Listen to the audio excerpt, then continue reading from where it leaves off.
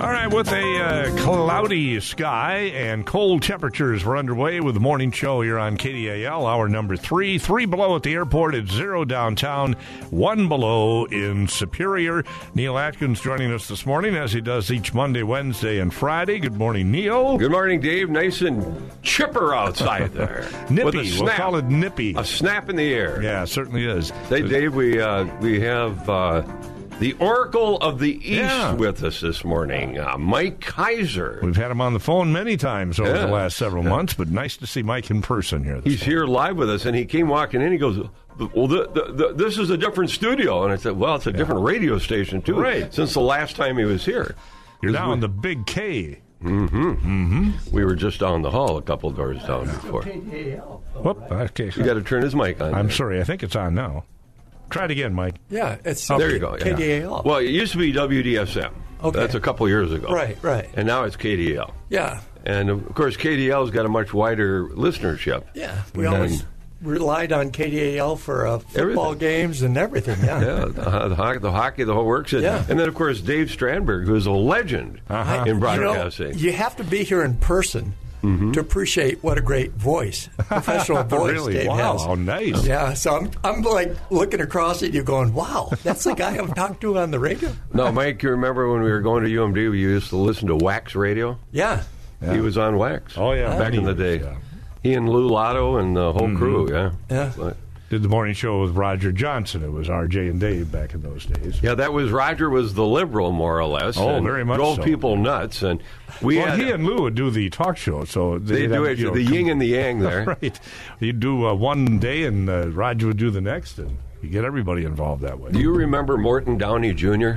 I remember the name. He was a shock jock on TV. Yeah. And he was kind of the first, before Rush Limbaugh and all those guys. And Downey went around and did shows all over the country.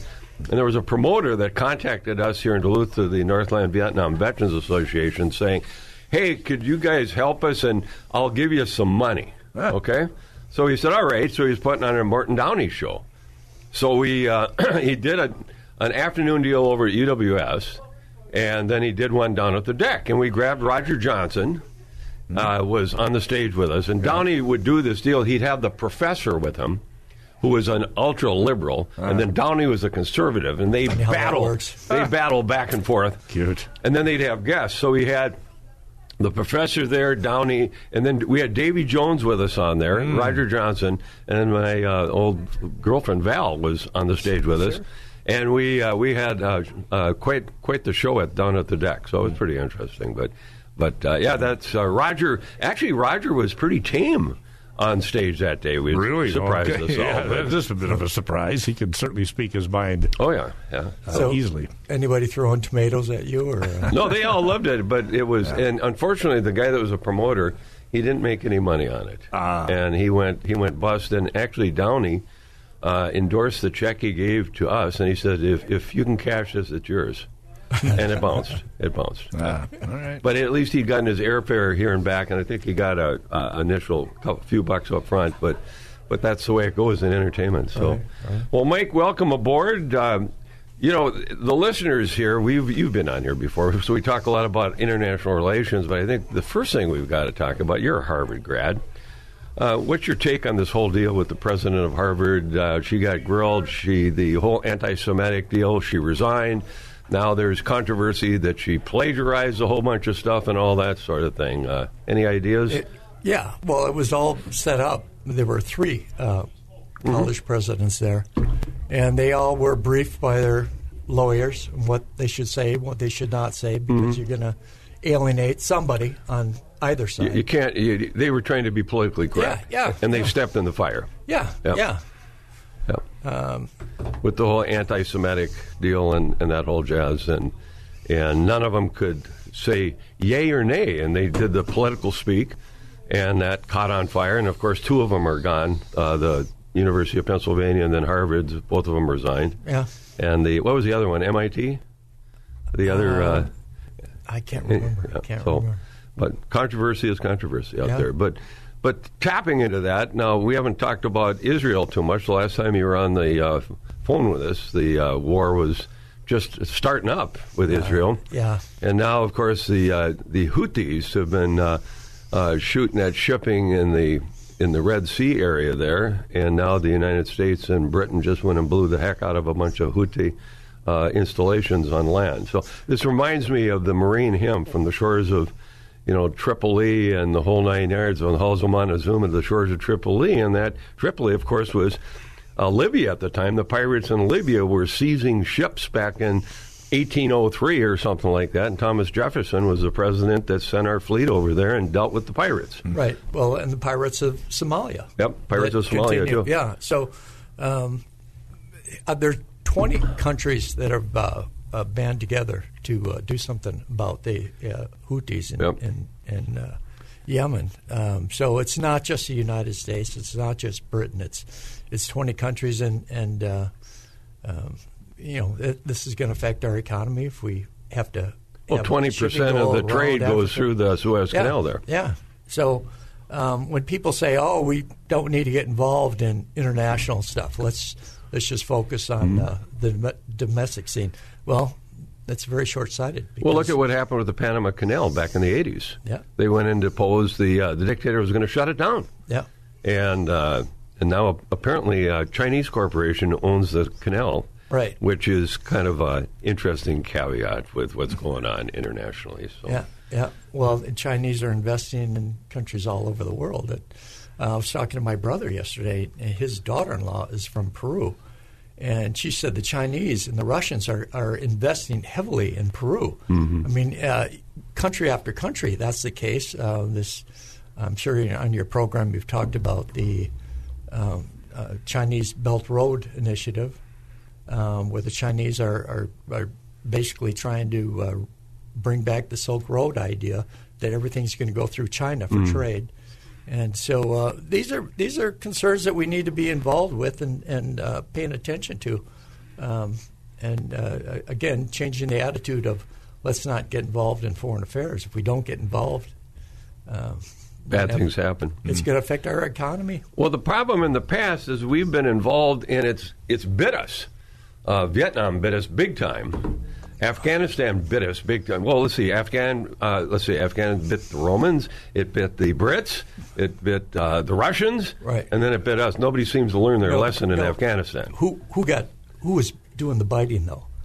We bit ourselves in those countries. Mm-hmm. We were warned by the Russians after they had their bout in Afghanistan to stay the hell out, and we got in with both feet. And even though we were the ones that were supporting the Mujahideen against the Russians, that's right. Forced them out. So, back in the day. So I mean, and now it with Israel, the White House has told Netanyahu, the Prime Minister, that you've got to think about after the war. What are the conditions after the war? Every time you strike down a terrorist, you're creating 10 more, and that's the lesson that we had to learn the hard way. In Iraq, and look at the conditions in Iraq right now. They want us out of the country.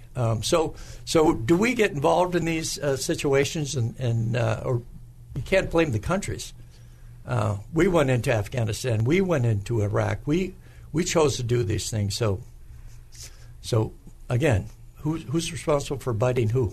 Well, it's certainly the whole Vietnam deal is near and dear to my heart because I was serving there. Well, I wasn't in the country, but almost 100% of my Marine patients were casualties coming out of Vietnam, and at the Naval Hospital that I was stationed at. You were in Japan, right? Yeah, and at that time, of course, we were getting guys with terrible rashes and peeling skin and so on, which was from the defoliant, which turned out to be Agent Orange, and they believe now. Close to 1 million, 58,000 men and a dozen women were killed in Vietnam in combat. And since then, hundreds of thousands have died from the effects of Agent Orange. Wow. Over 1 million Vietnamese people died from Agent Orange. Right. And the defoliant that was used at the time. But when we use things, whether it's us, the Russians, or the Chinese, the Russians and the Chinese really don't care. And we kind of care, but then we use what we use at the time, and then it comes back to bite. It took 20 years for a veterans organization to finally get the Veterans Administration, the administrations, to recognize that Agent Orange was affecting people. Right. The cancers and Parkinson's disease and the whole 9 yards. We do have a caller, Dave said. We do. Hi, who's this? Hey, good morning. This is Tom from Port Wynn. Tom, how's it going? Well, it's going quite well.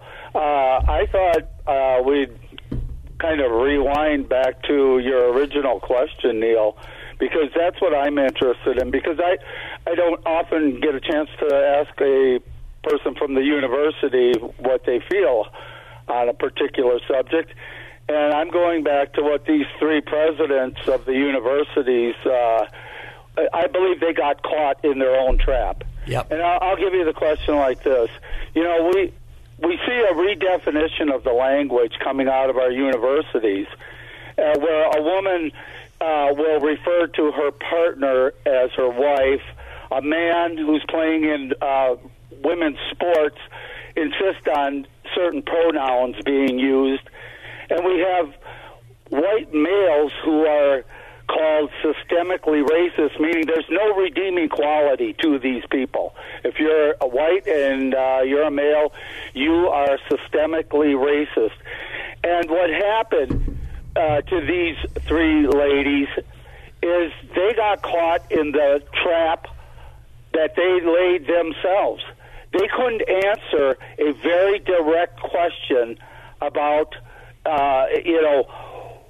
who and what when you have people protesting against the Israelis, and they couldn't say that there was anything racist about it. And that was their problem. They stood there speechless. The words that they define at a university and are so skilled at delivering, they stood there mute because they were caught in their own trap. And that's my opinion, Professor Kaiser. I don't know how you feel about it. Sounds like you kind of want to defend these people. And I would say it's indefensible what they did. No, I'm not defending them. Thanks, Tom. I'm saying, Tom, thank you so much. I always enjoy when you call in. You always raise good points. I'm not defending them. I think we're so afraid to say what we think. And the lawyers have such influence on us, they tell us what we can say and what we can't say. So I think that's the real problem. We're very protective of what's said. And the lawsuits that could come out of it, or the groups that could be upset by what we say, they were in a no-win situation. They said one thing, they're anti-Semitic. If they say another thing, they're Islamophobic. So I think it's just a condition of our speak now in the United States and what we can say and what we can't say. Well, and some people forge right ahead and say the truth. And they get in trouble. And they get in trouble, but they try to speak the truth, as Tom was saying, as we try to do here.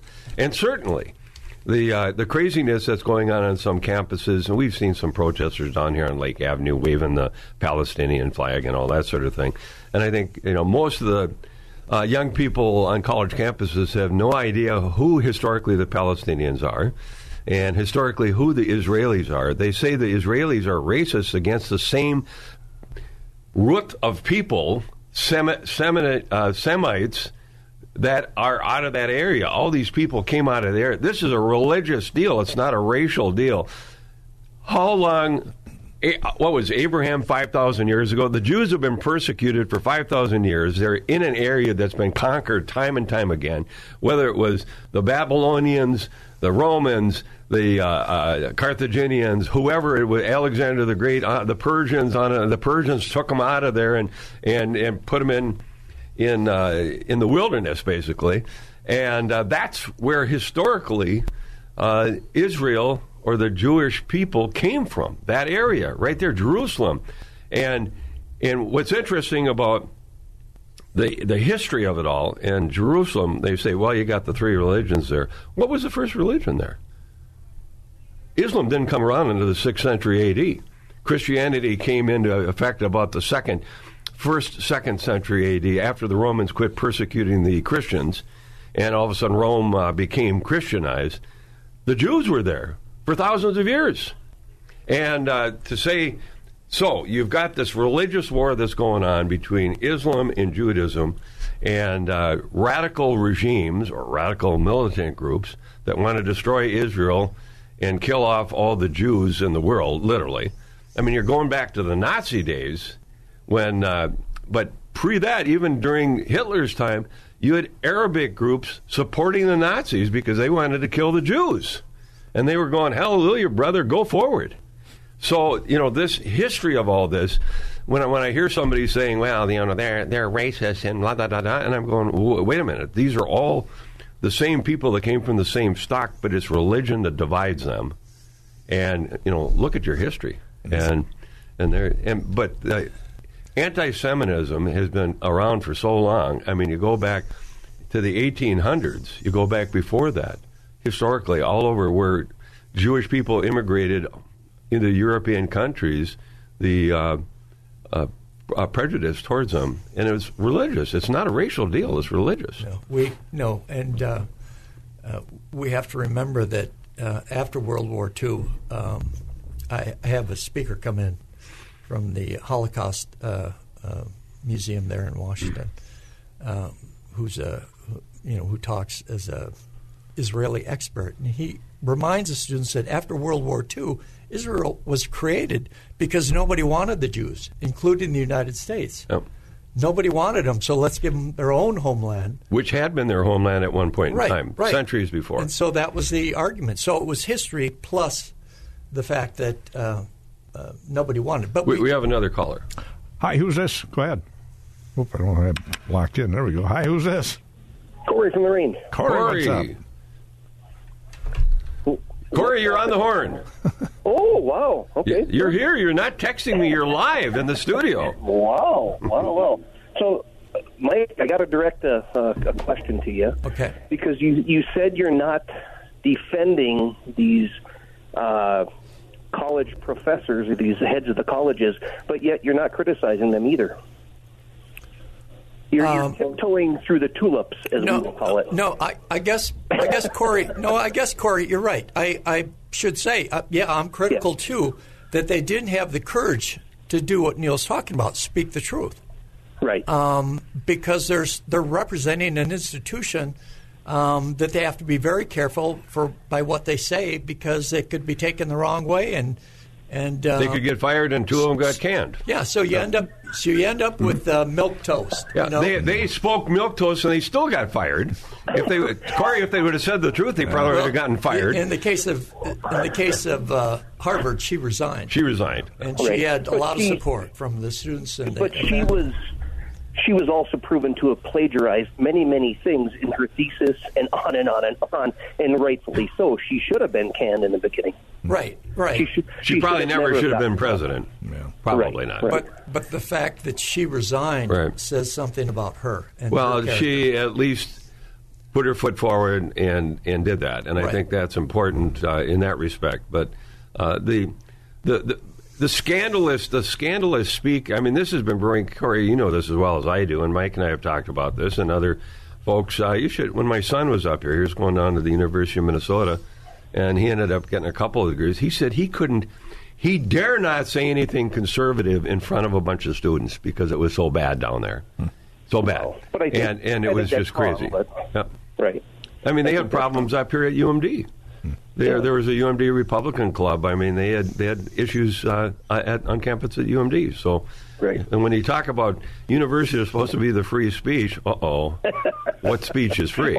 Not yours. Excuse me. Mine is free. Yeah. Thank you, Corey. Thanks, Corey. We got to take a break. We'll be back. More of the morning show here on KDAL. Take control of your investments by transferring funds from one tax qualified plan to another, tax deferred. Whether you have an employer-sponsored retirement plan rollover, an existing IRA, or simply need to make an IRA contribution, we can help. To schedule a no-obligation consultation, call Neil Atkins, your Cetera Advisor Networks, LLC, member FINRA SIPC financial advisor at 218-727-4767 or 218-729-7733.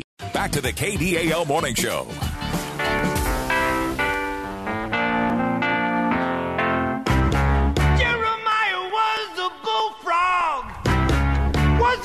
Little Three Dog Night as we get back to action here at 8:35 on a Friday morning. And we do have another caller on the phone. Hi, who's this?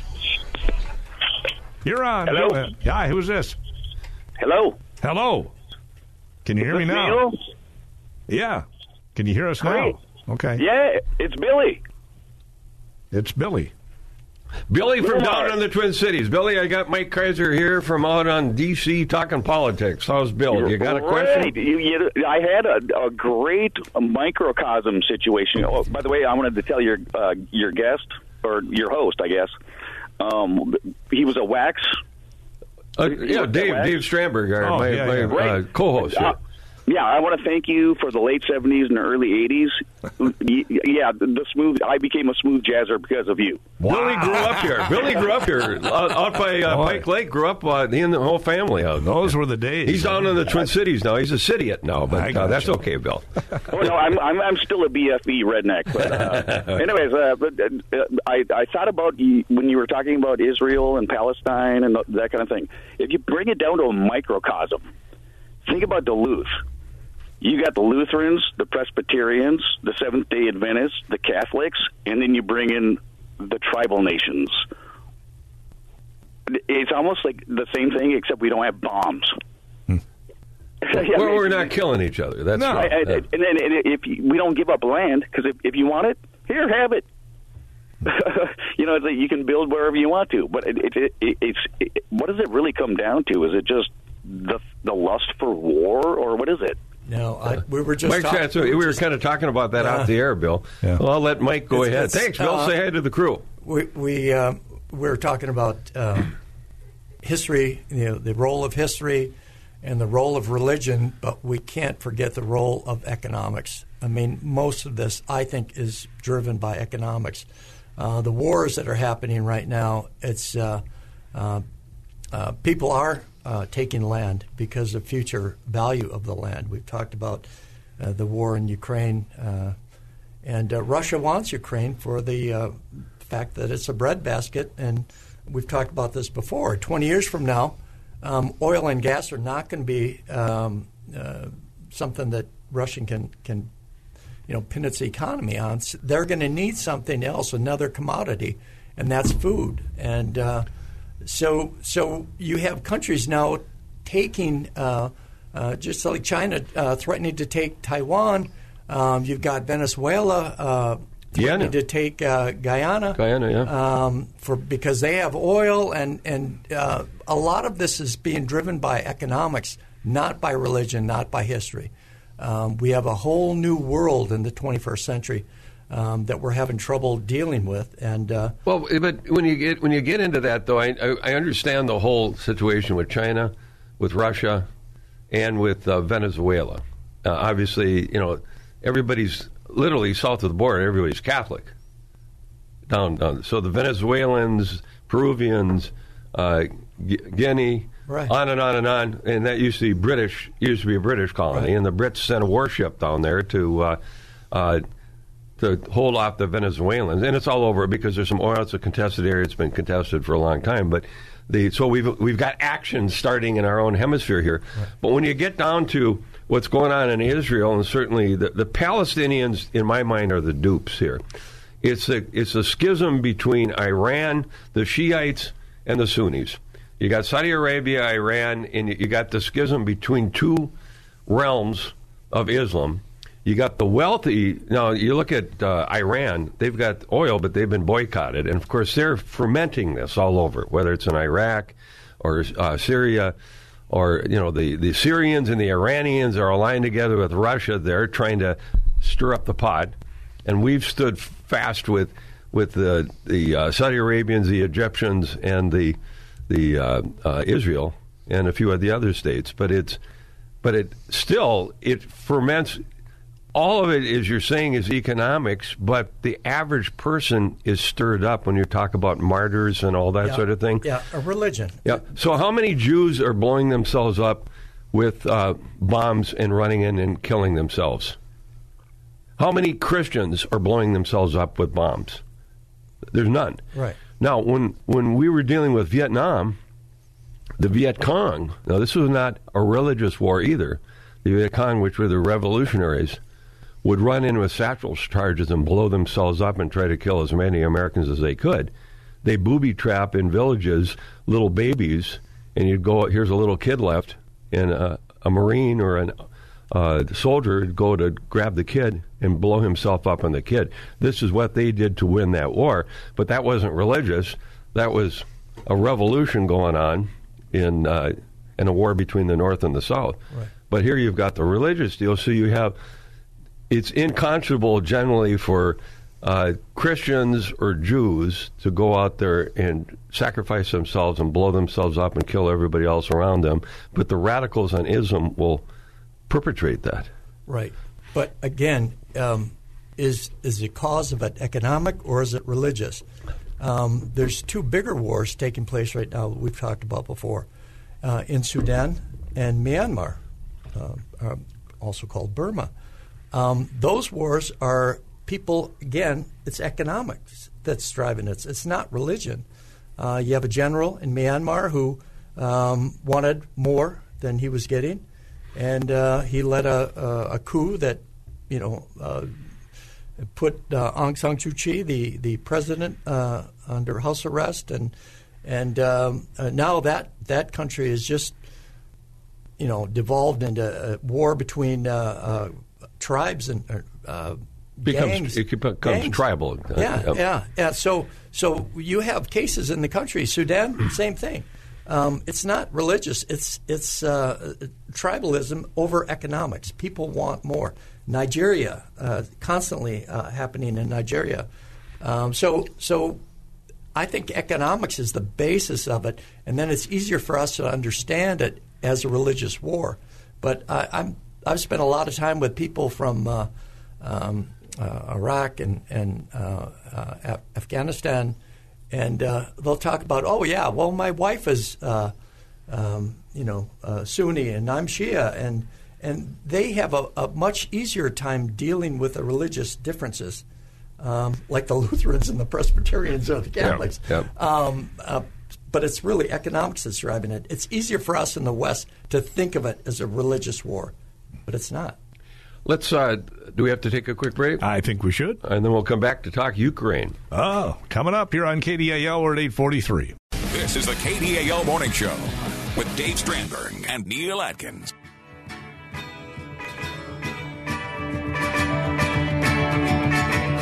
Oh, I need your love, babe.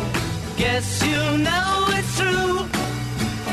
Hope you need my love, babe. Morning show continuing at 8:45 on a Friday morning. Again, we got snow on the way around the Twin Ports. Could see up to 6 inches this evening. Blizzard warning for the folks in Bayfield and Ashland counties starting tonight through tomorrow. And a winter storm warning for Douglas and Iron County along the south shore of Lake Superior. So Dave, the other day I was trying to finish up a little snow blowing, and my mom's side of the driveway is where my stepdaughter is staying. So I'm blowing that hill, and I've got a couple-year-old snowblower, and I was sitting on top of the hill, and I was like, "Here, snap!" The cable to the auger snapped. Oh boy! So I called Denny's Hardware. We'll give them a little plug. Oh yeah, we got one. I went up there, got it, and the guy and I looked at it. And it's simple to replace, and so I'm going to replace that for the next snowfall and get rolling on it. And I've got an old Ariens that's got to be 30 years old.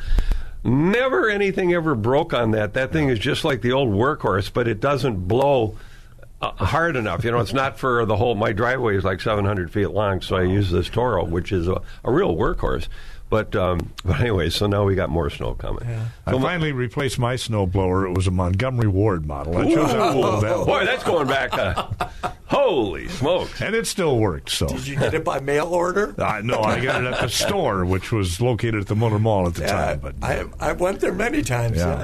No longer exists. All right, we're back, guys. We want to talk a little more about Ukraine now. Yeah, we haven't really They're still touched fighting on that Russia, much. apparently, or Russia's still fighting them. Yeah, we hear. Ever since Israel came about, it kind of has overshadowed, but Ukraine is still a hot spot. What do you see going on there? The big news today is something that Republicans keep bringing up is we need to track the weapons. And I think there's like 40,000 weapons that they say that are not lost, but they did not track. So the Ukrainians used them, but in the fog of war, you don't have people on the ground that are signing off on receiving a lot of these weapons. Yep. And so the Pentagon is saying they're not lost. They were used, but we need more people on the ground to sign off on these weapons are going through Poland. And but, of course, nobody wants to put more people on the ground, even if they're in this capacity. Here's how it works. There's a supply chain. Yeah. And what worked in Vietnam and worked during World War II and so on, you have your supply, you're signing off on it, you're bringing it to the front or wherever. Now, in the meantime, there are people that are doing black marketeering also. Yeah. In the whole cloud and fog of war. We had guys doing that in Vietnam. We had guys doing that during World War II, and the whole 9 yards on all sides were doing it. And so that there could be something there. But I think the problem with the Republicans is the taste of what happened in Afghanistan and leaving billions of dollars of equipment on the ground and not having a plan to get that equipment out of there. Yep. And the people that were fighting now have all of that.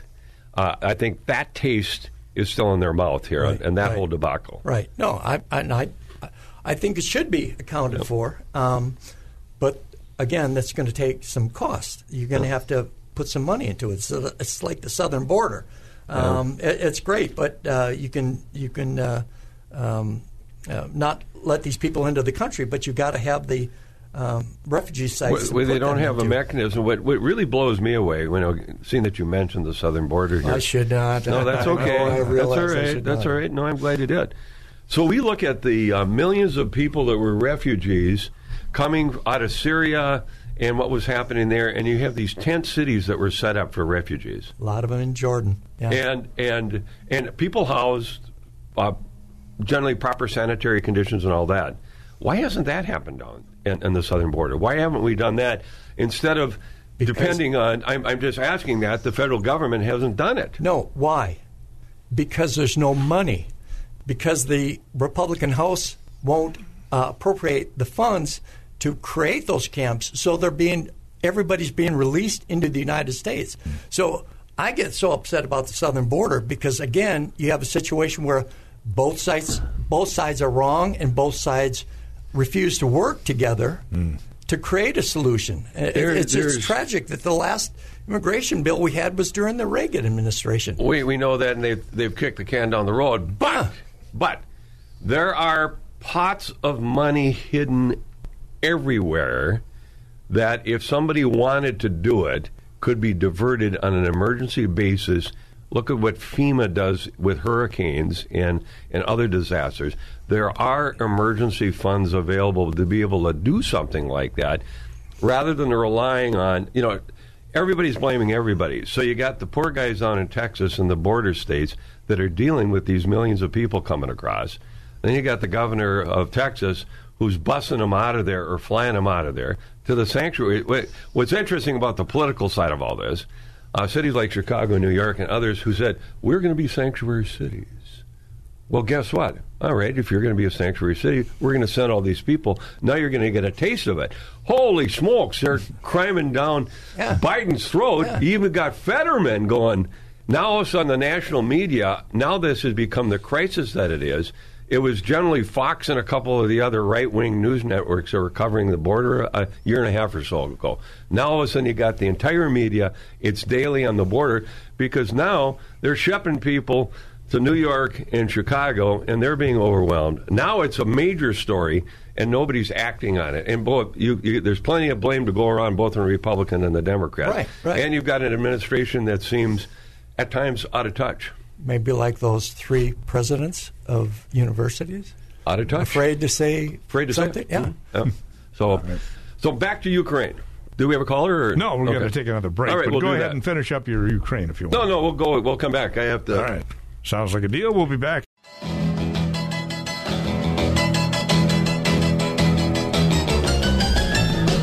final portion of the morning show here on a Friday, the 12th of January. Boy, I'll tell you, spring is in the air. And I don't think so. It's going to be really wintry this weekend between the snow and the high winds and the cold temperatures. It'll feel just like the old-time winters in the North. Yeah, now I'm going to have to get some snow off the roof, too, a little bit off. I always try to get a little bit off to keep up with it. Don't take your snowblower up there, though. No, I am a strong guy, but that snowblower is pretty heavy. I would think, yeah. I know people that did that. I'm sure, It's you better watch out. So, Mike, back to Ukraine. What's the end run on this whole deal? Do we know? Well, we've got how long has this been going on now? I've almost lost track. 2 years. Is It'll it be 2 that years long? in February. Wow. Well, yeah, but it goes all the way back to 2014 when they had the protests in the Maidan, and they got rid of their president, who was corrupt, and he got refuge in Russia, and he and Putin then took over Crimea. That was way back in 2014. So, and it's been going on for a long time. But we've got to support. And I know a lot of your listeners are against supporting Ukraine. Yep. But again, it goes back to the idea of this is an international problem. If we don't stop Russia, I'm of the opinion that Russia won't stop. They'll take Moldova, they'll take Georgia, and they'll move into the NATO countries. So remember Putin's motivations. He doesn't have any problems with blowing up nursery schools and hospitals. Care. And he's in essence as bad as Hamas. Yeah. In many respects. Yeah. So the end justifies the means. So it's cheaper for us to get involved and arm the Ukrainians in a proxy war than for us to have to do more. I think one of the devils in the details is that some people feel that the NATO countries aren't doing as much as they should be doing. There are some that are, and others, like France, has kind of dropped the ball. But Britain, Poland, and some of the Eastern European countries that understand what it was like to be under the thumb of the Soviet Union, I think have stepped up to play. The Germans actually have stepped up pretty good. So. Britain just announced today that they're doing more. They had promised like a million arms to be sent over, and they've only sent like 300,000. But Britain is stepping up, saying they're going to do more. So it's not just the United States. Right.